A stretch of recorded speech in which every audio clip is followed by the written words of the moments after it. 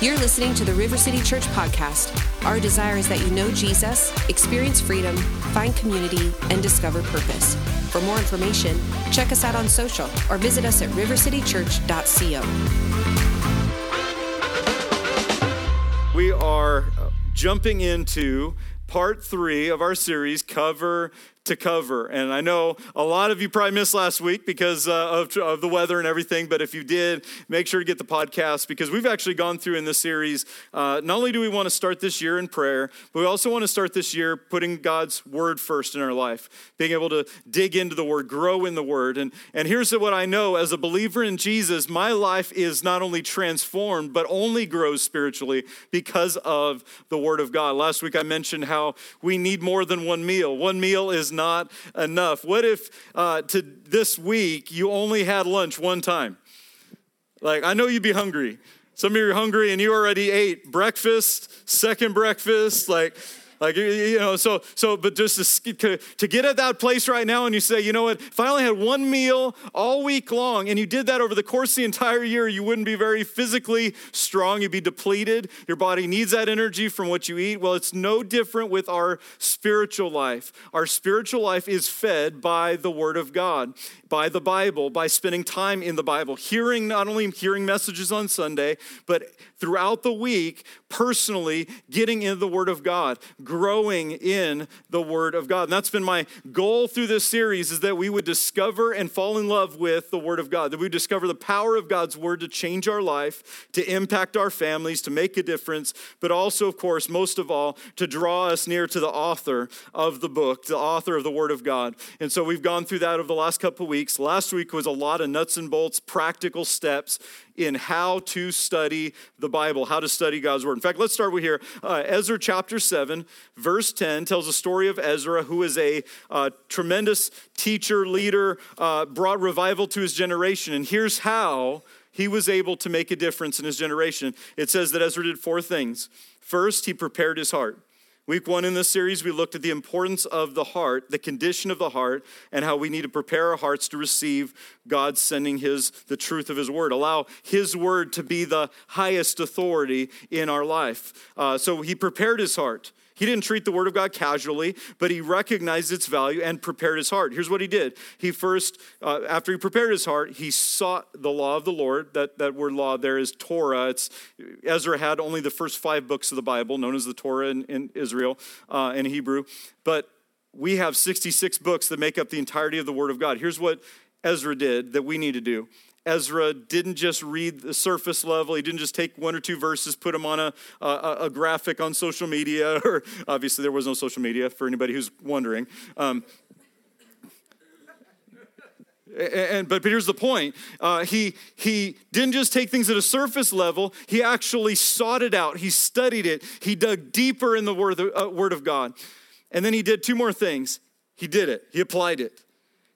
See, it's not the word of God I read that changes me. It's the word of God I apply that changes me. It's not the word of God that I hear only that changes my life, that empowers my life, that changes my marriage and my family and my relationships and brings me into the call of God and deepens my relationship with God. It's actually the word of God that I apply, that I carry out, that I do, that I bring it into, that the word actually goes from here in the pages to right here in my heart. That's when things begin to change.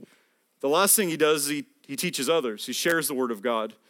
And here's why I think this order is important. In fact, there is an order here. And the reason for that is because sometimes we're so eager to teach others and share with others, and there's nothing wrong with that, but we miss the point of allowing it first to change us. So have you ever heard something, read something, studied something, heard a message, and you went, oh, I know 10 people that need to hear this. And all along we forget, oh, I need this. Like we hear that, Ephesians, I think chapter 5, where it says, wives submit to your husband. We're like, I wish my wife would hear this. Preach that, pastor. But then we miss the other part. Husbands, love your wives like Christ loved the church and gave himself for her. What does it look like when you apply the word of God? It looks like a sword that's not meant to cut off the ears of your neighbors, but it's actually to pierce your own heart first. Because it's only when the Word of God, we allow it to change us, that it can make a difference through us to others. So don't just start with, you read something and instantly it's on, whatever, social media, or you're telling all that's fine, that's fine. But what if it first changed you and then bore fruit in your life? Okay, God's Word only works. God's Word only works when you work it. God's Word only works when it's three things: when we obey the instruction of it, when we apply the wisdom of it, and when we activate the power of it in our lives. So here's what Hebrews chapter 4, verse 12 says, and I've given you the first part of this verse over the last 2 weeks, but I'm going to read the whole thing here. For the Word of God is living and powerful. It's not like any other book. I've read a lot of books. I have a reading list for this year. I'm working my way through. I love reading. I love learning. I love growing. Sometimes our problem is we stop being students and we become experts. Experts don't grow. Students have no ceiling. Like if you're an expert, you've already set your ceiling. But when you're a student, you're always growing. You're always hungry to learn. You're teachable. You're wanting to know more. And the Word of God is not like any other book, though, because it's actually alive. It's God-breathed. It's inspired by God, as we saw week 1. For the Word of God is living, and it does something. It's powerful. And here's the comparison. It's sharper than any two-edged sword. In Ephesians 6, he calls the Bible, actually the Word of God, he calls it a sword, the sword of the Spirit. So the Bible's likened to or compared to a sword. Here, a two-edged sword. Piercing even to the dividing of soul and spirit. What's your soul? It's your mind, will, emotions, your desires. It's your affections. It's that part of your life that is influenced by lots of things, your upbringing, your culture, your environment, your values, all of that stuff. But it's also a discerner and divider between what's your soul and what's the spirit, what comes from God. The Word of God helps you to know what's true and not true in your life. What it helps you discern your own thoughts. Because I know we've heard it said in the world, follow your heart. But here's the problem with our hearts. In more than 2 decades of following Jesus, and most of that time studying and preaching the Bible, serving in the church, and working with thousands of people, I've seen something to be true. And here's more importantly, I've seen it true in me, is we have an amazing capacity to lie to ourselves. We have an amazing ability to not just have others lie to us, but actually believe lies ourselves. That's why we need something to cut through all of the noise and all of the chatter and all of the voices and cut right to. And here's what it says. It's the two-edged sword that does that. And it's a discerner of the thoughts and intents of the heart. I don't even know my own heart fully. God does, and God's Word pierces and cuts through to be able to allow me to see what's true, what's life, what's death. What brings freedom and what brings captivity. Okay, so it's a two-edged sword. In fact, the Romans would have, most often, they had different kinds of swords and weapons they used, but the most common one was a Roman gladius, which was a two-edged sword that was used. It could be whichever way you swung it, it could cause damage. It was most effective thrusting as a sword, but because it had two edges, when that sword was driven into an enemy and retracted, it would cause damage on both sides of the blade. I'm sorry to be graphic for anybody who hasn't had breakfast yet, but here's the point. It's the two edges that make the weapon effective. And the Word of God has two edges too. One is God's side of the equation, and the other side is when we apply that Word to our lives. That's when it becomes a two-edged sword for us. That's when it begins to cut deep and begin to impact our own hearts. So 3 things, I already mentioned them, but we're going to dive into these in greater detail. We need to first obey the instruction of God's Word. And even when I say the word obey, there's already people cringing and squirming in their seats right now. And there's usually a reason. Maybe you've looked at obedience as a negative instead of something that can bring life. Maybe because of legalism and religion and tradition, obedience was always something about the rules instead of about knowing and walking with God. And when you actually misunderstand the character and nature of God, and you feel like God's out to get you or you're afraid of God, where you don't trust, you don't really obey from the heart. Because you don't know if they have your best interests at heart. So here's what the Bible says. 1 Corinthians 10:11 actually describes why, one of the reasons the Bible was given to us. I've given you several through this last couple weeks. But here's one of the reasons. It says, now all these things happened to them, those that came before in the Bible, Abraham, Isaac, Jacob, David, all their stories, Samson, and all these great figures, Ruth and Naomi, and all these people. Here's what it says. Now all these things happened to them as examples. The Bible is not just history, but it's history that teaches what happens when God steps into the equation. It was written for our admonition, upon whom the ends of the ages have come. What a sense of awareness at the moment in which not only we're in, but that was 2,000 years ago. Paul said, hey, there is a moment in time that God has placed us here, and all that came before was written for our sake, upon whom the ends of the ages have come, because they had problems, we got problems. They had obstacles, we have obstacles. They failed, we've failed. They've gotten some things right, and we've gotten some things right. But here's what, in all of it that matters, is they walked with God. And when they fell, God lifted and restored. When they were broken, God healed them, and God stepped into the story, and then God gave us principles so that we don't have to repeat the same mistakes. Aren't you glad that you did not have to get up this morning in 2024 and invent a tire before you drove here to church? Aren't you glad you didn't have to build your own toaster this morning just so you could have some Eggos? Why? Because somebody else put in the work and put in the time and put in the effort that you don't have to start from ground zero. You don't have to start from scratch. You can build upon what was given you before. And you and I have been given the wisdom, not only of those that came before, but of God himself that we can build our lives upon. And it's wisdom to take somebody else's experience. You know how wisdom's been described? Wisdom is when you put your hand on a hot plate or a hot oven and you don't do it again the second time. That's wisdom. It comes from experience.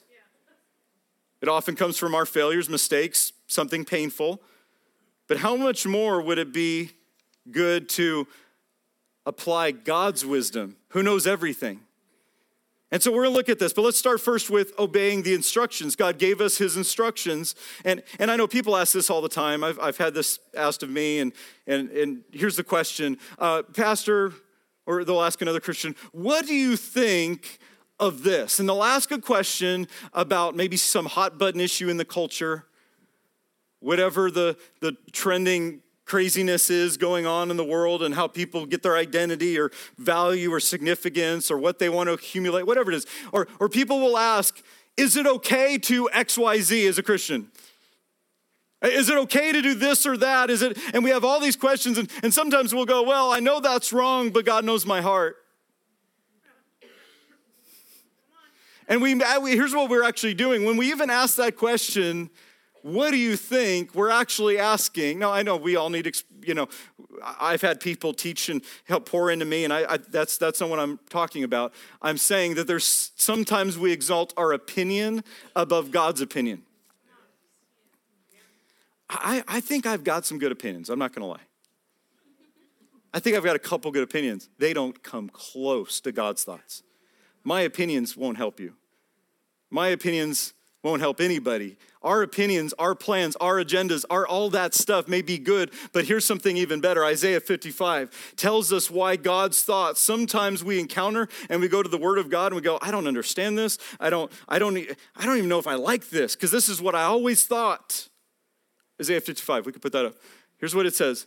God's words, my thoughts, or my ways, first. He says, my ways are higher than your ways, and my thoughts are higher than your thoughts.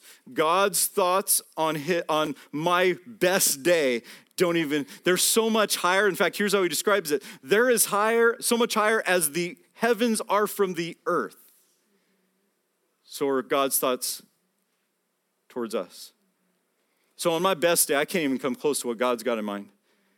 That's why it'd be silly for me to embrace my own opinion at the expense of embracing God's word over my life. And sometimes we need to lay our agenda and our plans and our ways and the way even we're taught and raised and the environments we're in and the culture we're in when it doesn't agree with the Word of God, because even though it's what we're used to and we call normal, is it the best and is it what God has planned? Because God's thoughts are higher. In fact, he goes on, this is in context of him sending his word into our lives. He says, for as the rain comes down and snow from heaven, snow's from heaven, believe it or not. Okay, anyway. I lost some of you when I read that. And does not return there, but waters the earth and makes it bring forth bud, that it may give seed to the sower and bread to the eater. Here's what he says, so shall my word be that goes forth from my mouth. It shall not return to me empty or void or without power, but it will accomplish what I please, and it shall prosper in the thing for which I sent it. So God says, I've sent my word, and it's going to do something. And the analogy uses a seed that grows. God's word comes into our life as a seed. Now, some of us are thinking right now, man, especially when we talk about obedience, well, I got to perform. I got to be perfect. I got to have it all together. And can I just tell you, that's exhausting, and it won't work anyway. Thank you. Yes. But here's the Christian life is not perfection, it's growth. So it's I'm moving forward in God. I'm growing more like Jesus. He's helping me to love more like him. And sometimes I need his help. In fact, all the time I need his help to do so. But here's how it starts. God plants a seed through his word in my heart and in my life. And that is meant to produce something. It's meant to grow. That's why James 1 says it this way. Lay aside all filthiness and the overflow of wickedness and receive with meekness or humility or teachability the implanted word, which is able to save your souls. But James takes it a little bit further. He says, but here's what you need to do. Be doers of the word, not hearers only. Yeah. So be doers, put it into practice, apply that word. That's what obedience looks like. It doesn't look like just, trying to follow the rules, because here's the problem with religion. Religion, in fact, in Jesus' day, Jesus shows up, and the Pharisees are the most religious people in the environment. If you're following the 90-day plan, you may have read through Matthew recently, the first book in the New Testament, and Jesus over and over and over was opposed by and had to confront the religious mindsets of the day. And here's what happened. The Pharisees, it actually started out well. Ezra was the first Pharisee, if you didn't know that. He was one of the first ones. And they faithfully transmitted the word of God generation after generation. But by Jesus' day, the Pharisees didn't know God. They were experts in the Bible or the Old Testament, the law, but they missed the person. In fact, here's what they did. They created their own traditions and rules and added them to the Bible. So they said, well, we don't want to do that sin or that issue, so we're going to add 10 more rules so we never get there. The problem was they added rules without life, and the Pharisees became the most burdened and giving people in the world.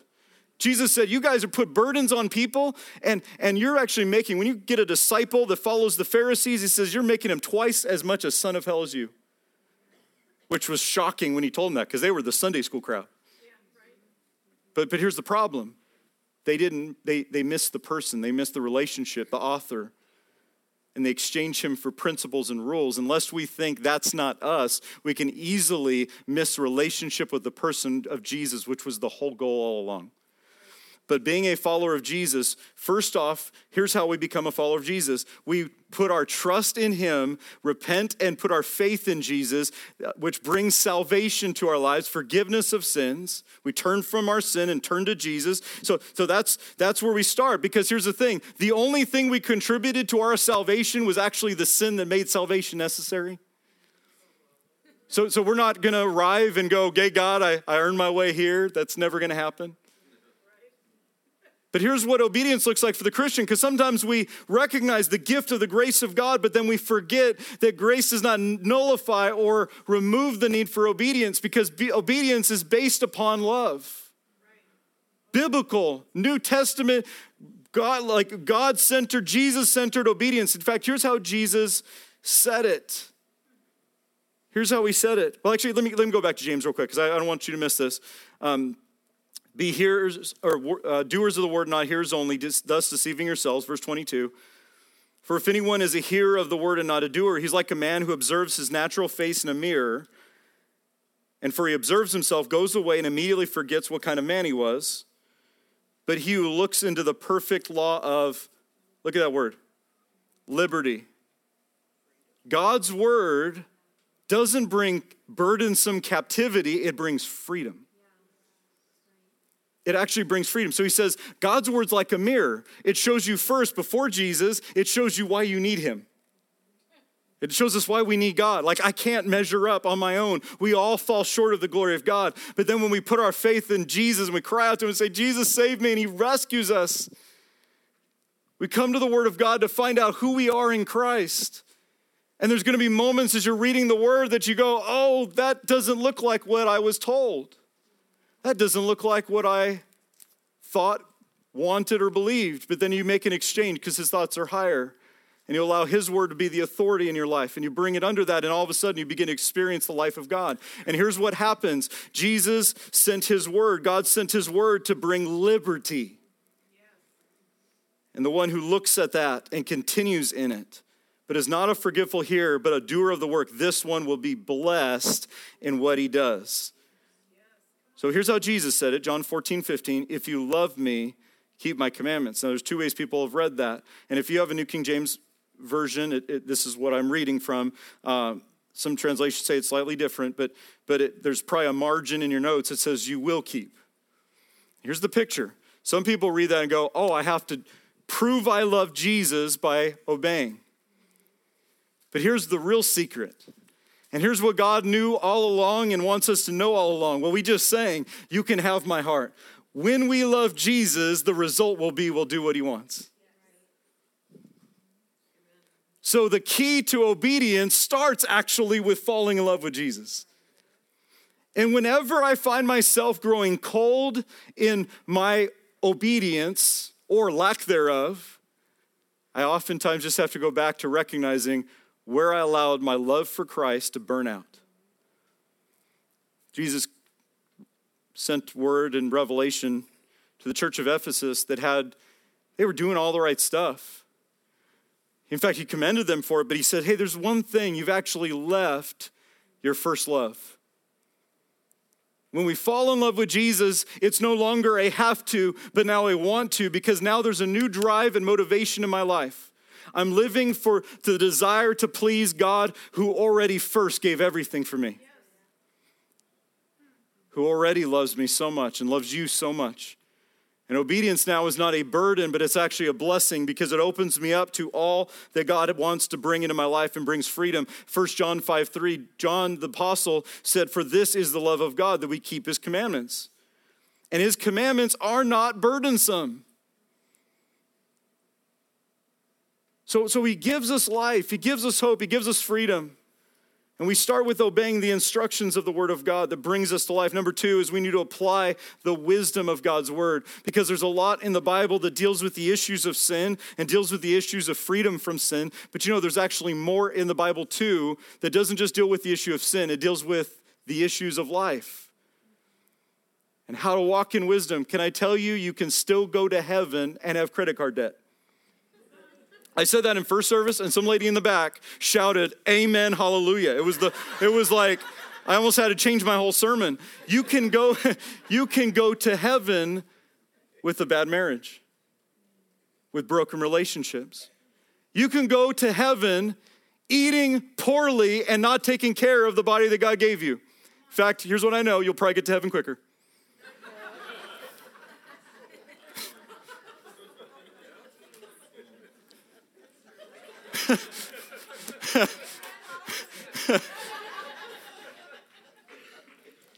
So here's the thing. God gives us wisdom in his word to know how to experience God's best. Romans chapter 12, I read it last week. I'm going to read it again. Romans 12, don't be conformed to the world.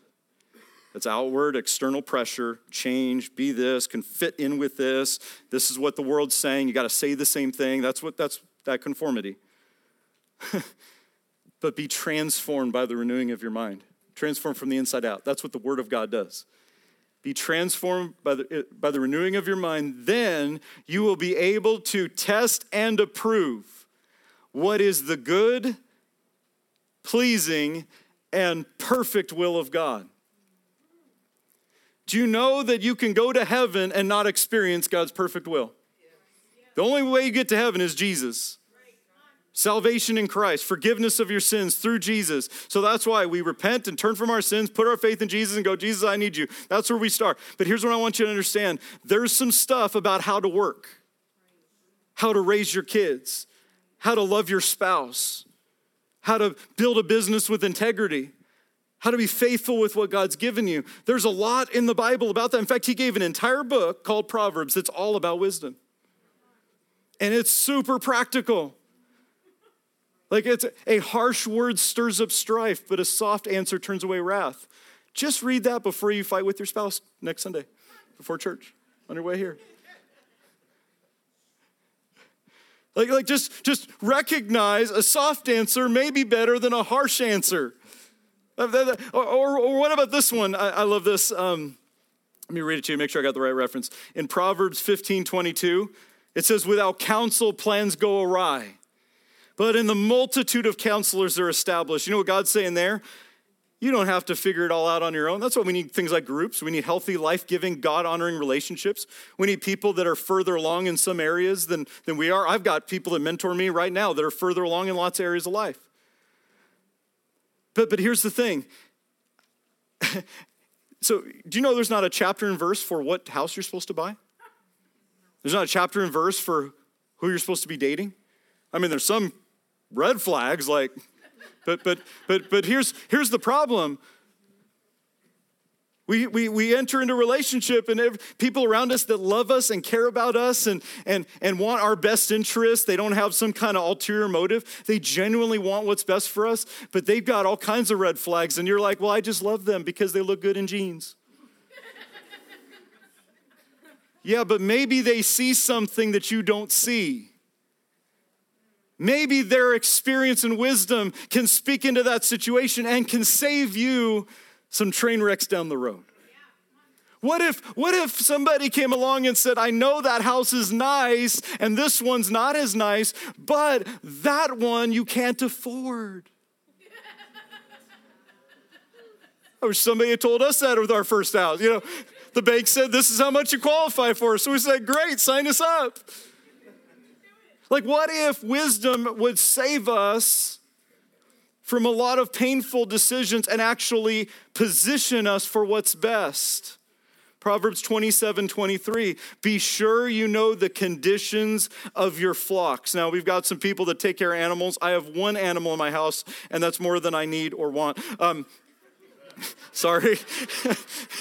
We have one, okay. But here's, even if you don't take care of animals for a living and raise livestock or any of that, but here's what, that verse applies to all of us because all of us have things we're responsible for.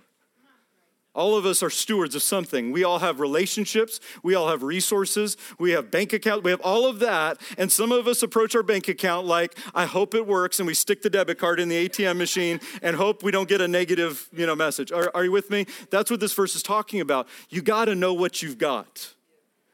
You got to know the condition of your flocks. Do you know the condition of the heart and mindset of your kids? When was the last time you sat down with your kids and really got to know how they're doing? Or are we just busy? Are we just performing? Do you really know what's going on in your spouse's life? Do you know the condition of those things that are in your life? That's what this verse is talking about. And so we've got to know the state of things around us and what we in fact, Proverbs 21:5, just one more. The plans of the diligent lead surely to plenty. That means we're careful, thoughtful, intentional about our decisions. And I would say we submit them first to God in prayer. But those of everyone who's hasty, why would somebody be hasty? Well, sometimes we're hasty because of worry, fear. I got to make something happen. I got to do something. I'm never going to find the right person, so I'm going to settle for all my friends are married, but I'm not married yet, so I got to be hasty. I've got to take a job that I know is going to hurt my family, but it pays more. Do you know what that verse says? It says, in the long run, here's what happens. The plans of the hasty surely lead to poverty. Number 3, the last one, is we need to activate the power of God's word. We obey God's instruction. We apply the wisdom of God's word. Why? Because we want the good, perfect, and pleasing will of God. We want God's best. I want to know what God's word has to say because I want to know what he has planned and what is perfect. What's so much higher than I can come up with on my best day. Do you know what else? We need to cause the word of God to be activated. And here's what I mean by activated. I'll give you some Bible in just a moment. But here's what I mean by activated. When you got into your car this morning, you put the key in the ignition, you turned it, and it turned over, and the engine began combustion, the process of combustion. That did not happen to me on Sunday morning last week. But here was the best part. Tuesday, when things got a little bit warmer, I fired it up. I felt like there was a resurrection in my driveway. It was amazing. I was like, yes, it still works. But here's what we need to recognize. Some of us have the engine, we have the car, we have all the parts that we should have as a Christian. We have all the principles. We've heard all the sermons. But there's no power. Things haven't been activated, ignited. And God did not just give us his word to give us instruction and principles. And here's what I know about it. We've got to take it from just information. I know people who are seminary professors that can quote the Bible backwards and forwards, but they don't know God. Forget seminary professors. I know just people that are experts in religion that know the Bible intellectually, but have never allowed it to transform their heart because they don't know Jesus. So we need to obey the word. We need to put it into practice, but it also needs to be activated in our life. It needs to produce something powerful in our life. Here's how I believe we get that. We're going to start with Hebrews 4, just a few verses before the two-edged sword verse. Here's what it says. For indeed the good news of the gospel was preached to us as well as to them, talking about the Old Testament saints that came before. But the word which they heard did not profit them. Is it possible you can hear the word and it not benefit you? Yes. And here's one of the major reasons. Here's what activates. It says, not being mixed with faith in those who heard it. Faith is the soil in which God's word grows. What's faith? Faith is not just religious belief. That's how it's very broadly defined. But I believe faith, as God's word shares it, is a confidence and a trust in the person of God, of who he is and what he said. So faith in Jesus is a confidence in his nature, his person, and it's a confidence in what he's said in his word. And when I put my faith in him and I actually have that kind of a heart, because there were people that Jesus healed and that experienced the work of God, and there were other people that were critical instead of believing and trusting and saying, Jesus, would you work in my life, and praying. And then there were some that were critics, and they said, well, let's see if he can do anything. And they missed it.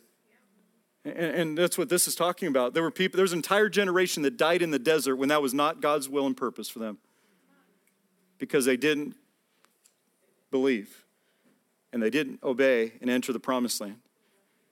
So God had more, but they missed it, and here's why. I believe faith is what activates, it's what turns the key and ignites the engine, it's what actually gets things moving in my life. And here's a super practical way this happens. It actually happens because faith is not just something that's in my heart, it's something that comes out of my mouth. Okay, Psalm 116, verse 10. I believed, therefore I spoke. I am greatly afflicted. I believed, therefore I said. Do you know what you really believe when the pressure's on? Usually what's coming out of your own mouth. Come to church. How you doing, brother? Oh, praise the Lord. Hallelujah. I'm so great. Blessed and highly favored. And then that car didn't start this morning, and you've got words that you've never even described anywhere else. Because the pressure is a good revealer of what we've deposited first in us. When we moved here in 2020, man, there was some pressure. Before we started this church, and, I go to one of my multiple jobs, and they'd have to scan my forehead to see if I had a temperature, and they'd ask me questions like, do you have a headache? I'm like, I think so, but maybe not. Does it mean I have to be out for work 2 weeks? And I'm like, we're going to gather, we're going to have church, we're going to, reach our city, and people are like, no, we don't want to gather with anybody.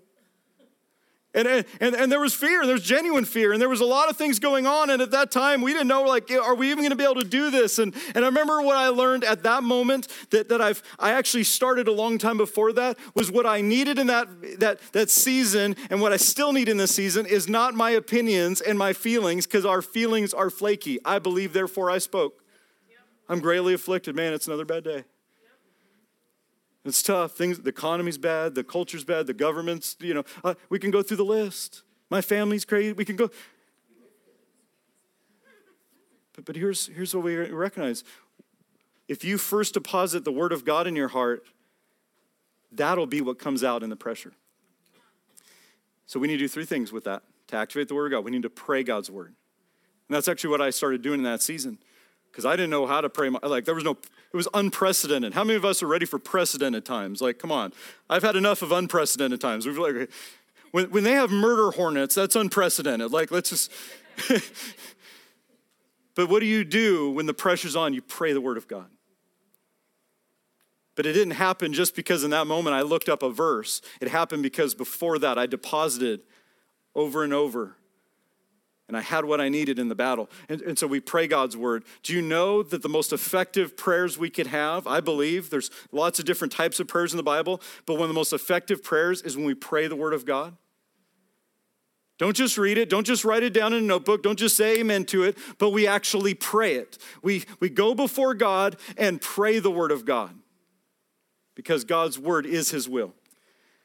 What then happens as we're doing that is, here's the second benefit, not only do we, or way we activate it, is not only do we pray God's word, but in the process of praying God's word, we're reminding ourselves, because I need reminders every single day, to trust in him and not myself, to trust in him and not what life throws my way. Lean upon God and put my trust in Jesus. The third thing that happens in that is we defeat the enemy and tell him where to go. Do you know how Jesus beat up the devil? It happened in Luke chapter 3 or 4. He did it with the book of Deuteronomy. He quoted 3 times from the book of Deuteronomy. He said, it is written. I just preached that a few months ago. It is written. He held up the truth of the word, and it became a weapon to destroy the lies of the enemy. Some of us are allowing lies to be present instead of confronting it with the truth of the word of God. And we're wondering why that thing keeps showing up. When was the last time you picked up your sword? We need to activate the word of God. I'm going to finish with this story. One day Jesus comes to the Sea of Galilee, and this is in the early part of his ministry. He comes to the Sea of Galilee, and he encounters a man named Simon who's there with his brother, his family and friends, and there's Andrew and James and John. We know of them because they would later become disciples and apostles, but he's there taking care of what's probably been a generational business. In those days, if you didn't know enough to become a rabbi in religious education, you usually did whatever your dad did, and they did what their dad did, and you carried on the family business. And so Simon is actually at the shoreline in his boat, and he's taking out the net that they would use to catch fish in the Sea of Galilee, and he's sitting there with the others. They're washing and scrubbing the nets because they've given up. They're done for the day. They've caught not a single fish. These are not inexperienced fishermen. In fact, they are generational fishermen. They know their stuff. But they spent all night long, didn't catch a single fish, and that's their livelihood. And they're sitting there on the shoreline with the nets, done for the day. Jesus walks up and says, hey, can I borrow your boat? Would you put out a little bit from the land? There's a crowd starting to gather, and Simon says, sure, yeah, you can use my boat. And Jesus steps into Simon's boat. Simon pushes out a little bit from the shore, and Jesus turns to the crowd and he begins to teach his word. He shares them what's true. He shares with them what's true. He tells them about the promises of God, the commands of God, all of that. And after he's done with his message, he turns to Simon and he says, here's what I want you to do, Simon. I want you to launch out into the deep and let down your nets again for a catch. Simon's response is, Lord, we've toiled all night.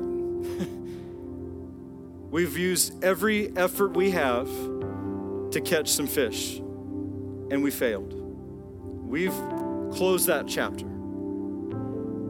Some of us are there right now in a lot of areas. I tried marriage, it didn't work. I tried raising my kids. I tried walking with integrity. I tried, and we're just like Simon. I've got nets, but nothing to show for it.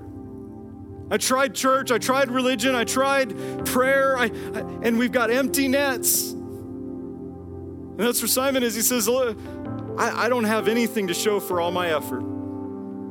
But he does say one thing that changes the game. He says, Lord, nevertheless, I've been hearing what you had to say. There's something different about your word. Nevertheless, at your word, I will let down my nets for the catch. That's obedience. I don't understand it. In fact, my experience as a fisherman tells me we're not going to get any more success by doing what you're saying, but I trust you. I believe in you. Nevertheless, it's your word. I'll go do it. Peter, he would be called Peter later. Simon goes out into the water with his boat, lets down the nets, and all of a sudden, the net begins to fill with fish. So much so that the net's starting to break, and he calls for his other friends, bring your boat, we got a catch. And they haul it to the shore. And Simon Peter runs to Jesus, and he falls at his feet, and he says, depart from me, I'm a sinful man. Like, what a weird response, but it actually is very normal. When you recognize that this is not just a teacher and a philosopher, but it is the Son of the living God, and his word produces results. His word changes lives. And Simon recognizes it, and he says, I'm not worthy. I don't deserve what you just did. I don't deserve anything you've done for me here. Simon knows his own condition, and here's what Jesus' response is. You caught fish, but I'm going to make you a fisher of men. I'm going to change your life. You don't feel worthy right now? I can change your life. Follow me. And you know what Simon did that day? He left the biggest, most successful day of his entire business career. Left all the nets and went and followed Jesus. That's radical. Do you know why he did that? He did that because his life was changed by the presence of Jesus. And the word of Jesus changed everything. Nevertheless, at your word.